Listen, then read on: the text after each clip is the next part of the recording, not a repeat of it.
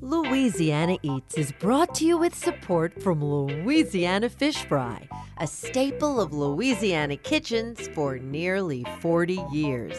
Maker of batters, coatings, boils, tartar sauce, cocktail sauce, and more. Louisiana Fish Fry, because life needs Louisiana flavor.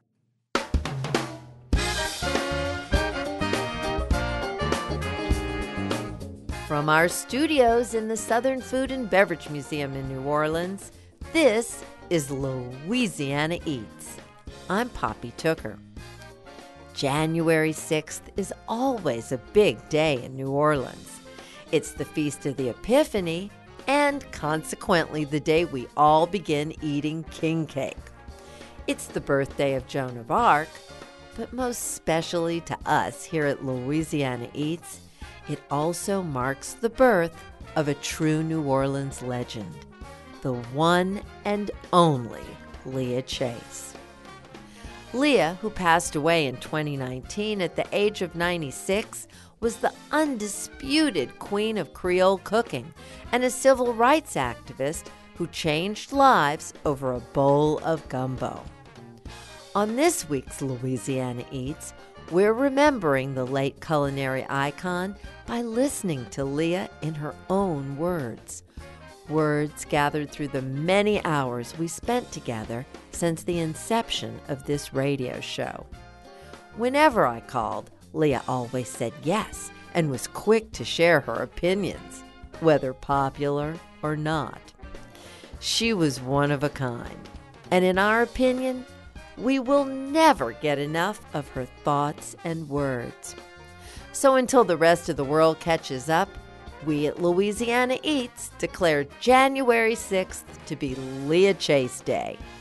To celebrate, we've got a menu of her timeless wit and wisdom on this week's Louisiana Eats.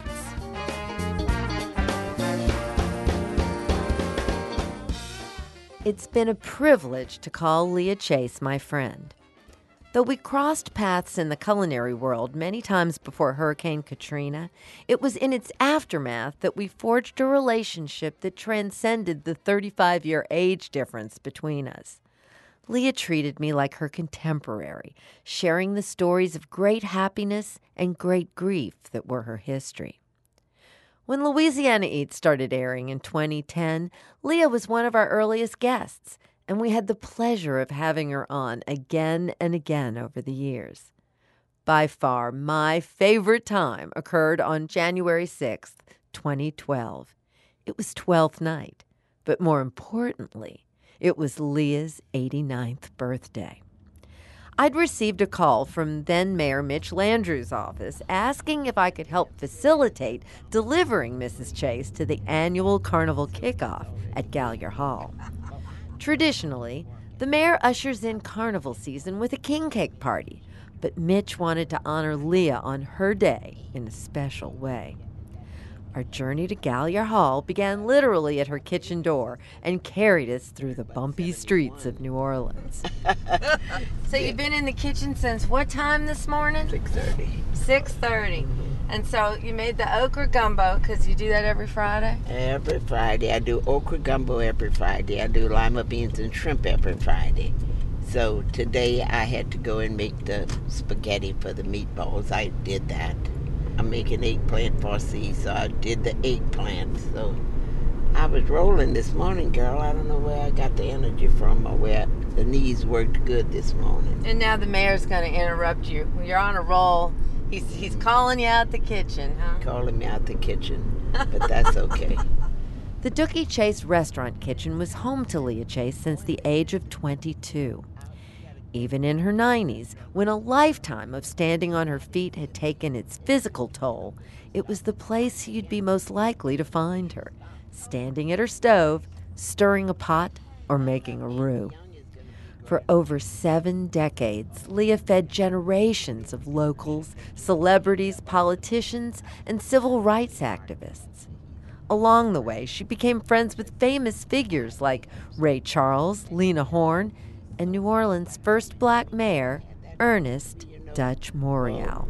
the last mayor that I was really close with was Dutch. You know, the other ones, well, Mark, we were cool, but that's it. But you know, but Dutch was the last. The rest, I wasn't too high on their list. Well, when you don't vote for them, you know what you're gonna do. What you gonna do? Never one to shy away from politics, Leah was a tireless activist, using her restaurant as a catalyst for social change in the city.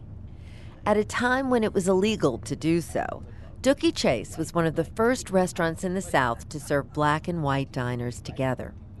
The upstairs meeting room operated as a hub for civil rights leaders like Rudy Lombard, Martin Luther King Jr., and Thurgood Marshall.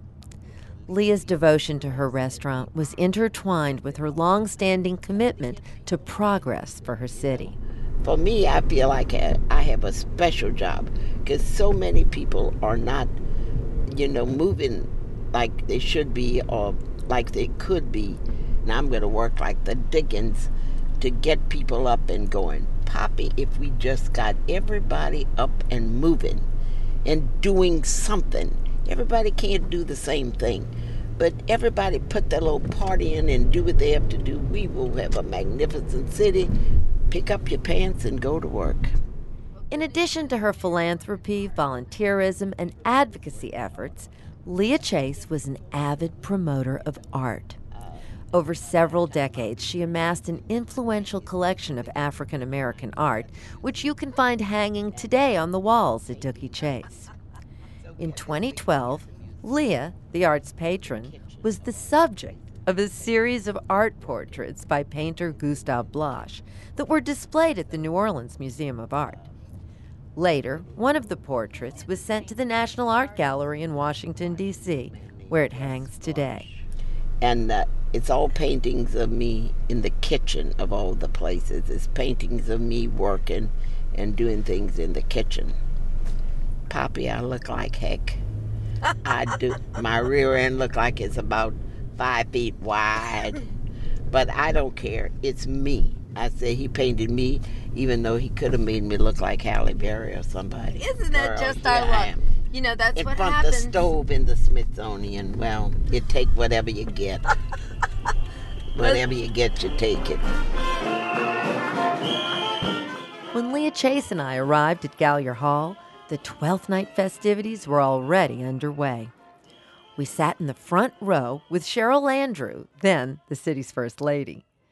Soon after taking the stage, Mayor Mitch Landrieu offered his birthday tribute to Leah. I have a young lady here who I'm in love with. It's not my wife. Let me say that over. I have another young lady here that I'm in love with as well as my wife. She watches over me, and anybody who knows her knows that what I'm about to tell you is true. If you get out of line, she's going to smack you around a little bit.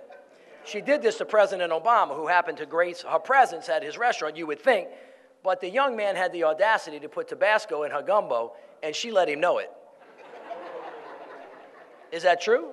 If I'm lying, I'm dying. She said, Mr. President, people don't put Tabasco in their gumbo in my shop. And then she let him do it because, of course, he was a leader of the free world. But this young lady is having her birthday today, 89th birthday, and we have flowers for Miss Leah Chase.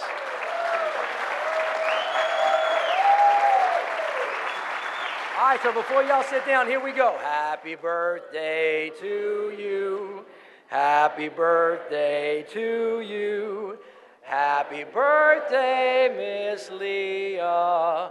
Happy birthday to you.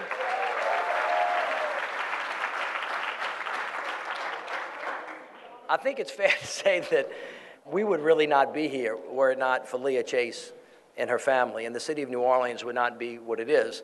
Dooky Chase was the place that opened up its doors in the deepest part of the South during our most difficult times so that people could have communion and find a way to seek and to grab common ground. And Ms. Chase has steadied our faces when they needed to be steadied, as only a great mother can. and a leader and a person that had great courage under very difficult circumstances. So Leah, from the bottom of my heart and the bottom of the heart of the people of the city of New Orleans, thank you for everything that you have done for us, and God bless you. Thank you. The celebrations continued, but we couldn't stick around for long because Leah had to get back to her kitchen. Did you have any idea it would be that spectacular? I had no idea they were going to do this. For one thing, I had no idea. I thought I would just go help the man open the thing up, but it was really a pretty ceremony. So, Leah, what's the rest of your day going to bring now? Back in the kitchen working. I'm going to work right now because we had 50 people in one room for luncheon and 12 in another room, and then the regular customers. And then if I'm open tonight, I got to get those dinners out like I want them to get. Is that what you're going to do for your birthday? Is open on Friday night for dinner? And that's a good birthday for me. Your customers will be able to come and see you? I love it. I love it when I can do those menus. I had a good life. It's a long way from the strawberry patch. A long way, but it's good.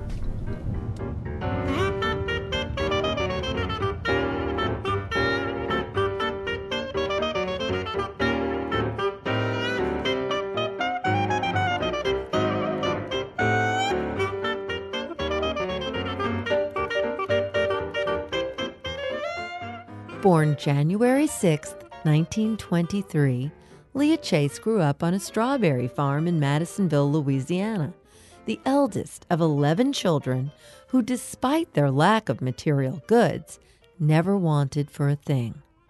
Speaking with us at her restaurant, Leah shared stories from those formative years. When I was coming up, we were so very poor. And what I'm so proud of, we were so poor. My mother had all these children, but people were kind to us. Big corporations didn't help like they help it today. And baby, that was a good thing. It made you work. It made you strive hard to get out of that poverty cycle. My daddy and his brothers and my grandfather, they would farm these 15 acres. Now, that was an ordeal then, because I remember my dad and them have to get up if it was cold and there was a frost to come, Daddy would have to stay in the field all night long and make fires all around the field. So when the berries came, you got up in the morning at 4 o'clock in the morning. Now we lived in Madisonville. The farm was like 5 miles out. Walked. You had to walk? Walked. Oh, goodness. Get out and pick those strawberries, 15 acres, come back home, get dressed, and go to school. How many children did your mom and dad raise over there? 11. 11. So we lived good lives. We lived off the land. We didn't have a lot of luxuries, but do you need all of that to live? Do you need all of that to be kind to people? No. I don't remember us being sad or anything, Poppy. We were never sad. And you know what? We did for one another. We had to scrub the floors on our knees and all that kind of stuff. We didn't complain about a thing. We'd sweep the yard, play hopscotch in the yard or whatever. Everybody was happy. And your treat at night was pecans. You know, they had pecan trees all around. You would peel pecans and you would play games for pecans and stupid little things, but we were so happy.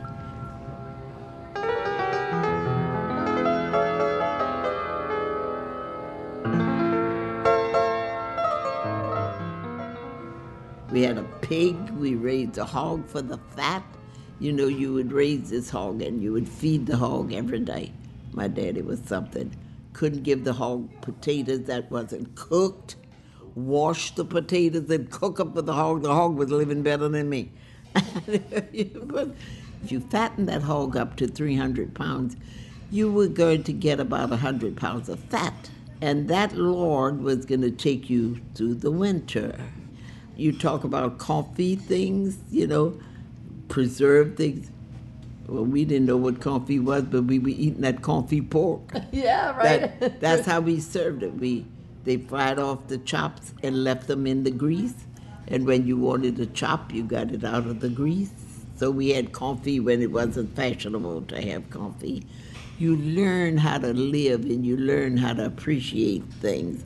People talk about quail, and till today I love quail. Well, you picked the strawberries, and quail got in your strawberry patch. What you did, shot him. And that was your breakfast, You had a plum tree in the yard, your mother made plum jelly and braised that little quail with plum jelly, and there you had that. Now that was a luxury. You see, my dad he never raised just enough for us to eat, because that wasn't right. You had to give the neighbors, and he was a stickler. We didn't have a penny, we didn't have that, but go give the neighbors this, give our teen this, give this one that. But to preserve that, we didn't have freezers in those days, so he made a slice of okra, sliced it up, and then my mother had flour sacks that you bleached out white, and we'd spread those out on the table in the sun, put that okra out there every day.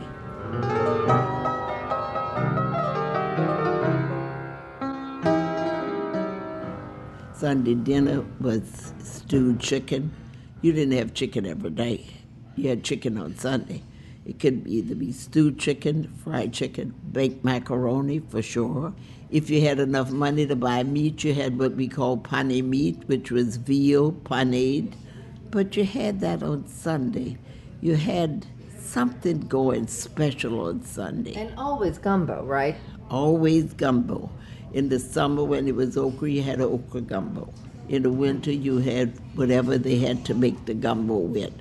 If it was squirrels that your daddy shot or a rabbit, your mother took great pains in making that gumbo on Sunday. And you never make a little pot. Nothing for us was in a little pot. They had so many of us. You'd make this big pot of gumbo. Now, y'all also would go down to the river, the bayou, and catch fish. Well, that was the funny thing. My mother loved to fish. My mother, she always had a heart problem. I never remember my mother taking a Valium or anything like that.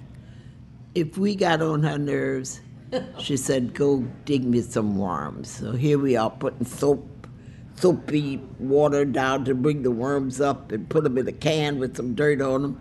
She'd take her fishing pole, go sit on the bayou and fish. That was her relaxation, to sit on the bayou and fish.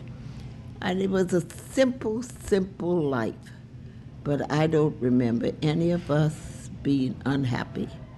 Life in Madisonville taught me the basics.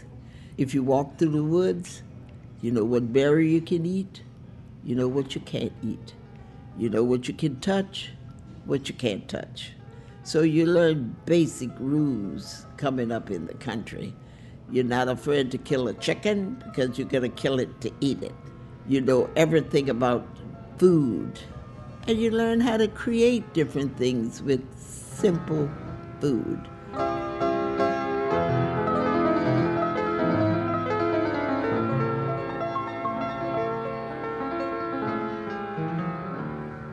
I got the Native Son Award for St. Tammany Parish. Now, who would have thought this poorest of poor little girl coming up would grow up to get the Native Son Award?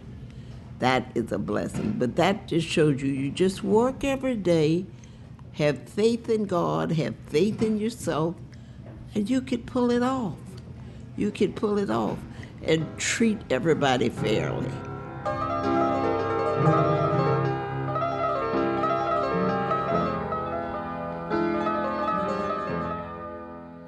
Right out of school, Leah Chase took her first restaurant job in a little cafe in the French Quarter. It was during that time that she found her calling as a restaurateur and met some memorable characters along the way. Speaking to Mark Cave for the Historic New Orleans collection, Leah remembered her early days working in the Quarter. The French Quarter's always excited me. After you cross Rampart Street, get into the French Quarter. it's like going to another city because it was a different life than I would see where I was living. And I kind of liked what I saw.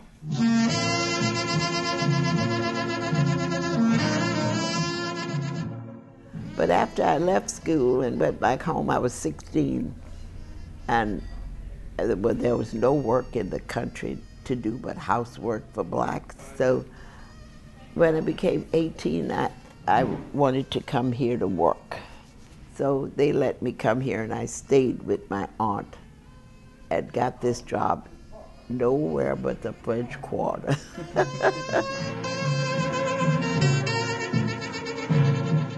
They almost had a fit.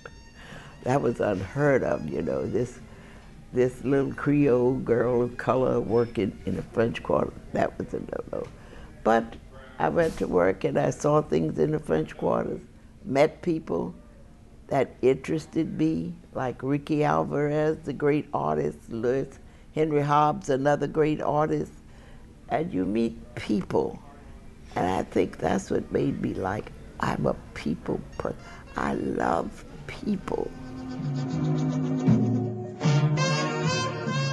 I don't know, people in those days had class, and they did whatever they did, but I just enjoyed seeing them. I just enjoyed feeding them. I worked in this little restaurant. A woman taught me everything because I had no idea what to do. And my children and the people I talked to, they said, I don't believe you. I said, well, go back down to the Times-Picayune and dig up those old papers and look at the want ads. This is the way they applied. Light-skinned colored girl. That's the way they described what they wanted to work. I said, well, I'm not so light-skinned, but I'm gonna give it a try. Get that. So I applied for that job and she hired me. We were not allowed in 1946 to serve white people in this restaurant. It was against the law, but we did. And the people knew we did. And we would wait those tables. I was there with 2 other girls. Now listen to the ages we were. I was then 18. One girl was only 16. One girl was 19. We ran that floor, you hear me?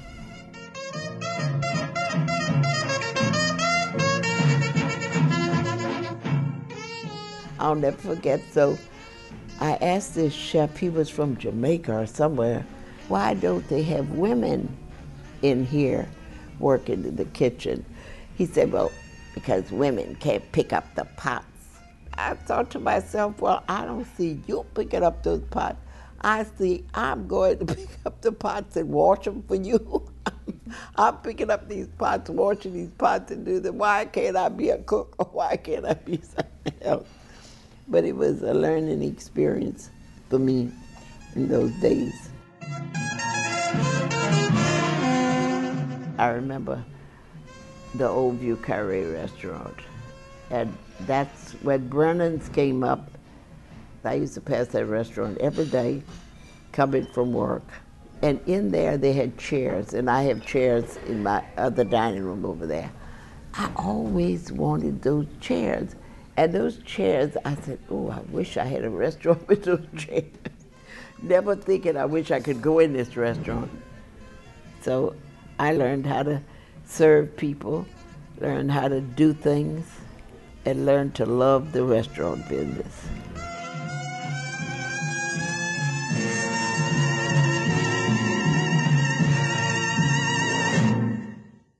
This interview with Leah Chase about her days in the French Quarter was conducted by Mark Cave for the Historic New Orleans Collection and produced for NOLA Life Stories by former contributor Sarah Holtz.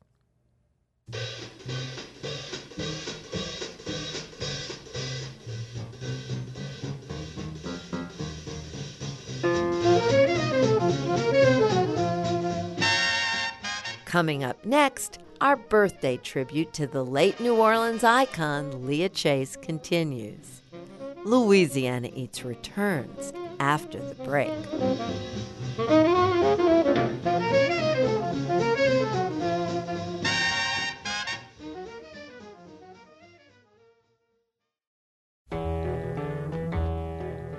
I'm Poppy Tooker, and you're listening to Louisiana Eats, edible content for Louisiana food lovers.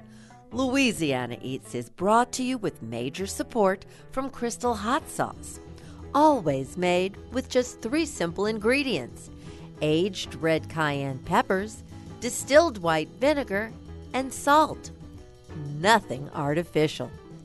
Crystal Hot Sauce. Step out of the heat and into the flavor. From Rouse's Markets, synonymous with seafood straight from Louisiana's waterways. Rouse's Markets tastes like home. And from Camellia Brand, beans done right, a New Orleans tradition since 1923. Camellia's latest innovation makes life easy for today's smaller households. Beans for 2. If a bag of beans is too big for your family, Camellia's New Orleans-style red beans for 2 and Cajun-style white beans for 2 has everything needed for dinner in today's smaller households. Learn more at CameliaBrand.com. If you're just joining us, we're spending this episode marking the birth of the late New Orleans culinary legend, Leah Chase. In 1945, Leah met big band leader Edgar Dooky Chase Jr., whose parents operated a simple sandwich shop named for Dooky's father in New Orleans' Treme neighborhood. Eventually, Leah went to work for her in-laws at the restaurant. At that time, in segregated New Orleans, there were no fine dining establishments for African Americans. With linen tablecloths and napkins, silverware and stemware, Leah began her own quiet revolution. Serving Creole classics like Gumbo and Chicken Clemenceau, Leah elevated the dining culture for everyone. And everyone meant black and white diners alike. Dooky Chase was one of the earliest restaurants in the South to integrate their dining room, which functioned as a safe haven where civil rights activists could share a bowl of gumbo while hatching plans to change the world. Leah shared memories of that time with us, beginning with how she came to meet her husband and partner of 70 years, Dooky Chase. When I met Dooky, well, you know, he was with the music. He was a musician, and the funny thing about it is I never liked musicians. Well, he met me at a dance. He was up on the stage, directed his band, and he told everybody, I'm going to dance with that girl.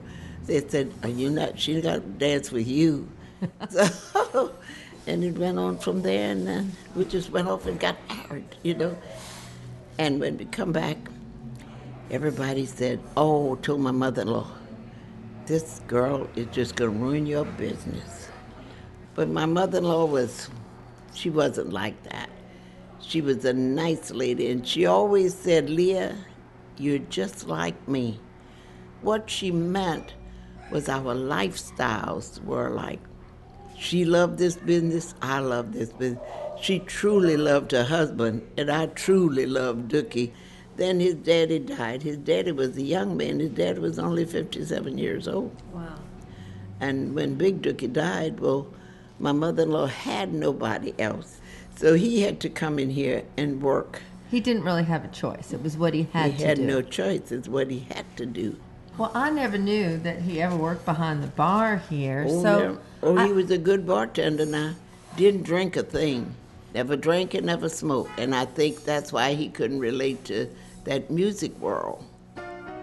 Because when he got, as much as he loved it, he knew the life of a musician was not easy. It is not an easy life. Particularly in the days that he came through, it was a hard life, a rough life. He used to sit right here and wait for people to come in, and they would talk, and he would talk about his music. he would sing to them and play his music.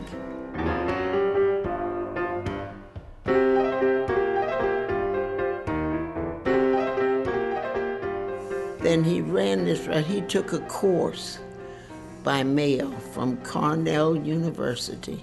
Learned how to manage this business, learn all that.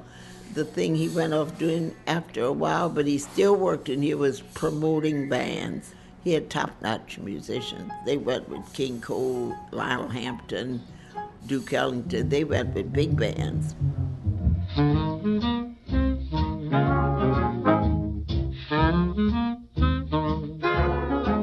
So he did a lot, and people didn't know that because he was so low-key about what he did and how he did it. He used to work for the NAACP at that time.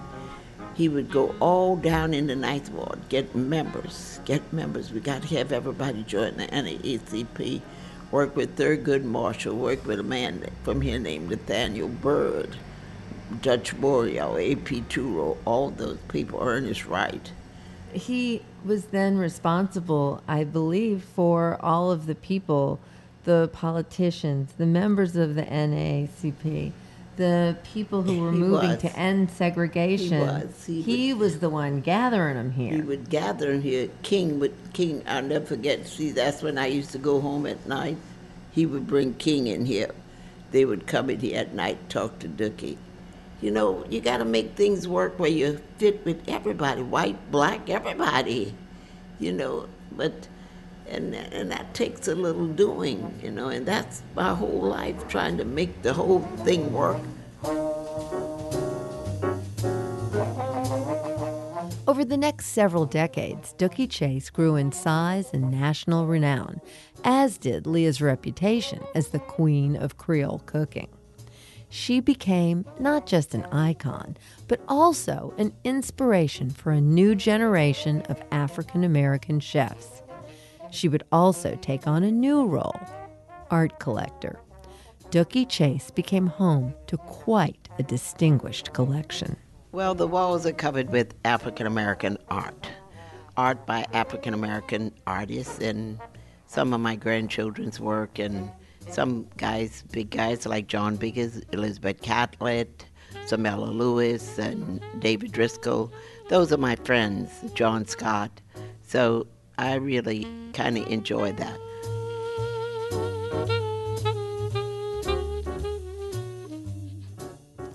Like so many of us, Leah's life took a dramatic turn on August the 29th, 2005. Hurricane Katrina's floodwaters inundated Dooky Chase restaurant. Her art collection survived, but the culinary landmark was shuttered for almost 2 years. Leah, let's go back and visit those days right after the storm. When did you first come back to the restaurant, and when you got here, how'd you find it? So it was about a year before I came back in here. I kept trying to come, and they wouldn't let me through. And, you know, David, my grandson, was a fireman, and he kept saying, "Grandmother, you can't come." I said, "I know I can come." But the water was, 2 feet in here, 5.5 feet on the bar. It was terrible, terrible. I don't know how my grandkids did what they did in here. They really cleaned out the refrigerators and all that. I had about 50, 60 gallons of gumbo in that refrigerator and all the food, so that was an awful mess to clean out. And it wasn't just the restaurant you were dealing with. Your home and the homes of most of your family had all been devastated by the storm, too. Everything. We had no house. We had nothing. Everything was gone. But, and you know, people are going to think this is weird, but I say thanks to FEMA, I had a trailer, you know that. So that was funny. Everybody became trailer trash, you know. Oh, well, everybody. Now, that's a good thing, because then you won't criticize people for living in a trailer. You will appreciate whatever they can have to live in. And I appreciated FEMA for giving me that space, because I had nowhere to go. I even liked the Red Cross meals, beans, pork and beans, and rice and a piece of bread. I was grateful for that. How did the rebuilding here begin? What happened? As I said, I didn't know where to go or what to do. When I came in here, for some reason I had no fear. I should have been afraid of everything, but I wasn't. And I just said, I know I could get a broom and a mop and clean. And I got an electrician in. He said, I'll have you some lights in here by tomorrow. I said, well, you don't look like God to me. So I don't know where you're going to get the lights from, but sure enough, he did. He did. He said, now I am my God. I said, close to it. You got the thing. But when we came in here, it was so terrible, Poppy. It was awful. But people came from all over to help me clean up this thing. You know, all these little ladies from uptown came and cleaning and polishing whatever chairs I had left. I saved 50 chairs. And they did them to what you see back there now. But people came from all, I just thought that was wonderful, that people would come and offer me money and things to help me get back on my feet. I have never seen that kind of outpouring in my life. Because here I am, I'm really not nobody, you know, really. But to see the vision that these people had, to know that if we put this back, that'll be one part of our city that can work and can contribute to building the rest of it. That was unbelievable. I will never, never forget that. I have met so many good people, Poppy. It just makes you see how good people are in our city. We have a good city and wonderful people.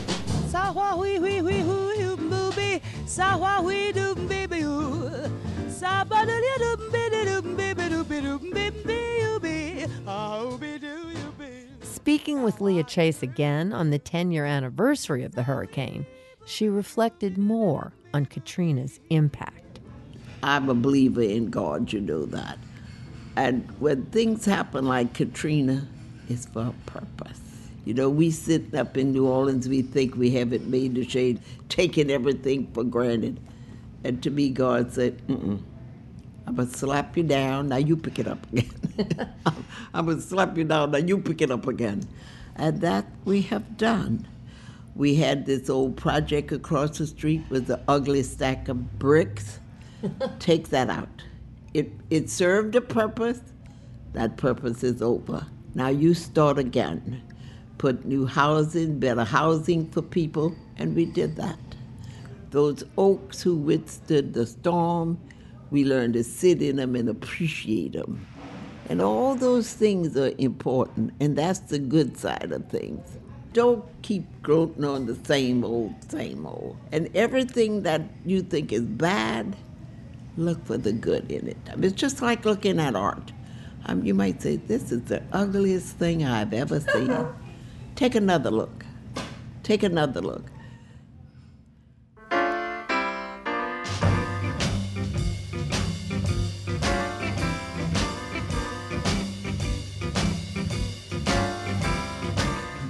In 2007, before Dooky Chase could officially reopen after Hurricane Katrina, Leah, with the help of Chef John Foles, hosted her annual Holy Thursday Gumbo Zerbs event there. What exactly is Gumbo Zerbs? When we come back from a short break, we dig into our archives and let Leah Chase answer that question for us. Louisiana Eats returns in a moment. I'm Poppy Tooker, and you're listening to Louisiana Eats, edible content for Louisiana food lovers. Louisiana Eats is brought to you with support from Louisiana Fish Fry, now doing for chicken what they've always done for fish. Fried chicken tenders, wings, sandwiches, and more. Louisiana Fish Fry has you covered with a mix specially for chicken. Louisiana Fish Fry, because life needs Louisiana flavor. And from Visit the North Shore. Discover world-class culinary flavors on Louisiana's North Shore. Experience the bounty of the bayou and the rich culture from award-winning chefs, soulful mom-and-pop restaurants, extraordinary bakers, and creative mixologists. To learn more, request the Explore the North Shore Visitor Guide for inspirational stories, custom itineraries, and event information at visitthenorthshore.com. St. Tammany Parish, Louisiana's easy escape, just 40 minutes from New Orleans' French Quarter. Here's this week's culinary quiz question, brought to you with support from Popeye's Louisiana Kitchen. What exactly is gumbo's herbes? Gumbo's herbes is a green gumbo served laden with lore. Depending on who you're talking with, it's either vegetarian or chock full of every kind of meat you can think of. In New Orleans, there's no one more synonymous with the meat-filled variety than the late Leah Chase. She served her famous gumbo's herbes every Holy Thursday for over 60 years from the kitchen of Dooky Chase restaurant. And when she was getting ready to reopen following Katrina, it was the first meal she served. Gumbo's herbes has its roots in the Creole Catholic community and is surrounded by superstition. To get a better understanding of this dish, let's hear Leah Chase talk about it from back in 2011. Gumbo's herb is a green gumbo. You know, you have to use uneven numbers of greens, 5, 7, 9, or 11 different kinds of greens. Can't have even numbers, that's bad luck. We use collard greens, mustard greens, kale, cabbage, Swiss chard. I love to put beet tops in it. You put the beet tops in it. That gives it a good flavor. And you can put some lettuce in it. But the thing, the Creoles, they used to go in the neutral grounds, our neutral grounds, and they would dig pepper grass. You would see them out there with the little brown bags getting their pepper grass. And they would wash it off and clean it and put that in your gumbo's herb. That gave it a little lemony taste. Now that we can't find the pepper grass, I use watercress. But we do that on Holy Thursday. You see, this town was predominantly Catholic. And that was the last meat day for Catholics. So you put all kinds of meat in that gumbo's herb. Stew, you put sausage, you put ham, you put chicken, all the works in that gumbo's herb. So you had a good hearty meal. And that's the only thing you ate, with some fried chicken on Holy Thursday. But that takes some doing to do that gumbo's herb. You have to grind it. I don't like it chopped, I like it grind. So you have a smooth dish, it's like a puree. One customer said, it looks like algae, but it tastes good. Leah Chase explaining gumbo's herbes to us in 2011. You'll find Leah's special Holy Thursday recipe at poppytooker.com. I'm Poppy Tooker, and you're listening to Louisiana Eats.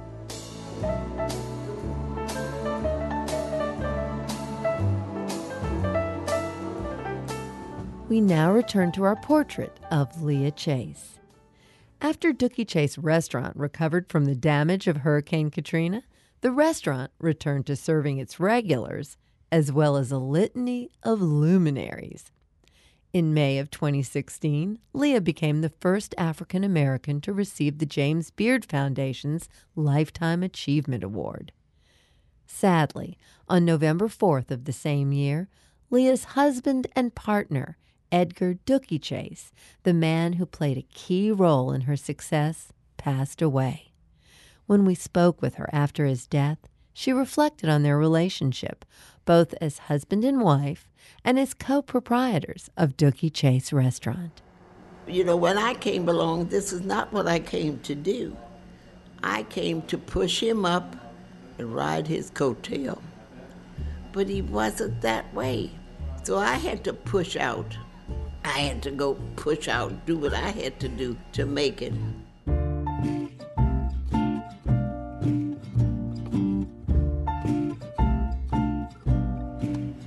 And his thing was always to take care of his family, to be sure he left me and his children without any debt. That was his big things. Now, I'm a different kind of person. I could owe the world. And whoever pay for it. Not Dooky. Not Dooky. He was always there to say, look, now you can't spend this money. You can't do this. Money never was my first priority. It was always what I could do for somebody else. It was always how I can move this business on. That was my whole life, how I can make this business one of the best. If he wasn't outgoing, then I had to be outgoing. People never saw Dooky, and I used to kid about that. Well, they'd say, well, Leah, why is always Dooky's name here? I said, look, I'm not stupid, Dooky's name stay up there where all the bills go to Dooky. He pay all the bills. They don't come to Leah. He pay all.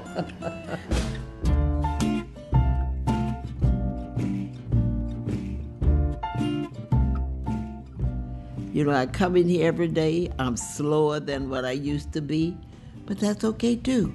You meet people, you're able to talk to people, people help you, you help them the best way you know how, and that is a wonderful thing, Poppy. And when I see people like you who scuffle, rise above it all, that's what women are supposed to do.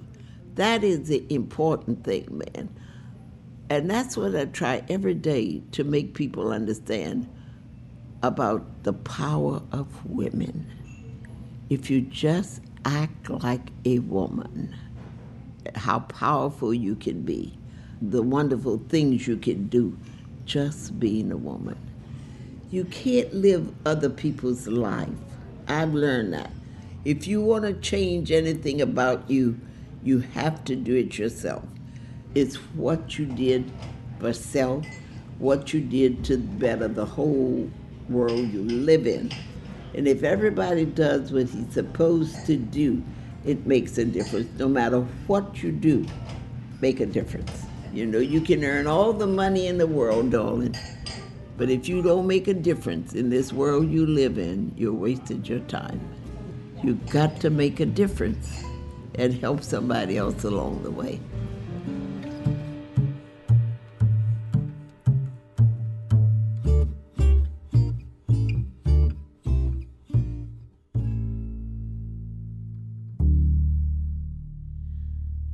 Leah Chase made an enormous difference in my life and in the lives of everyone who had the great fortune to know her.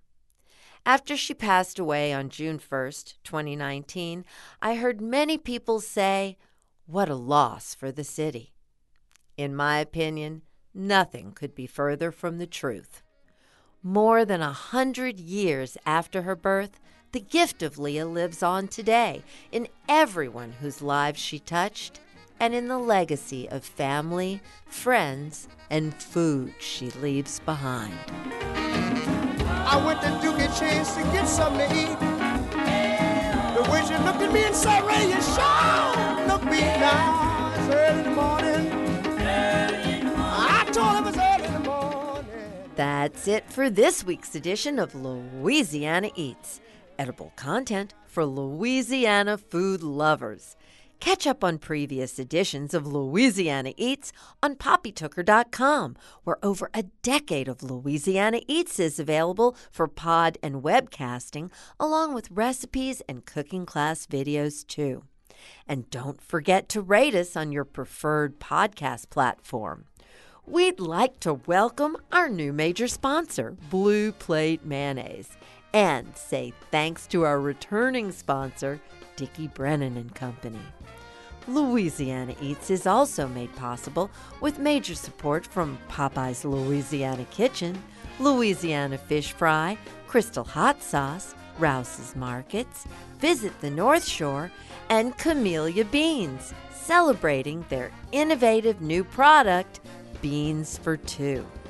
Camellia's new red beans for two and white beans for two include everything needed to cook 2 authentically seasoned bowls of beans, scaled for today's smaller households. Learn more at CameliaBrand.com. And from D'Agostino Pasta, celebrating our culture with fleur-de-lis, crawfish, and alligator-shaped pastas. All handcrafted in Louisiana just as it's been done in Sicily for centuries. Visit DagostinoPasta.com to learn more. Original theme music composed by David Pomerleau and performed by Johnny Sketch and the Dirty Notes.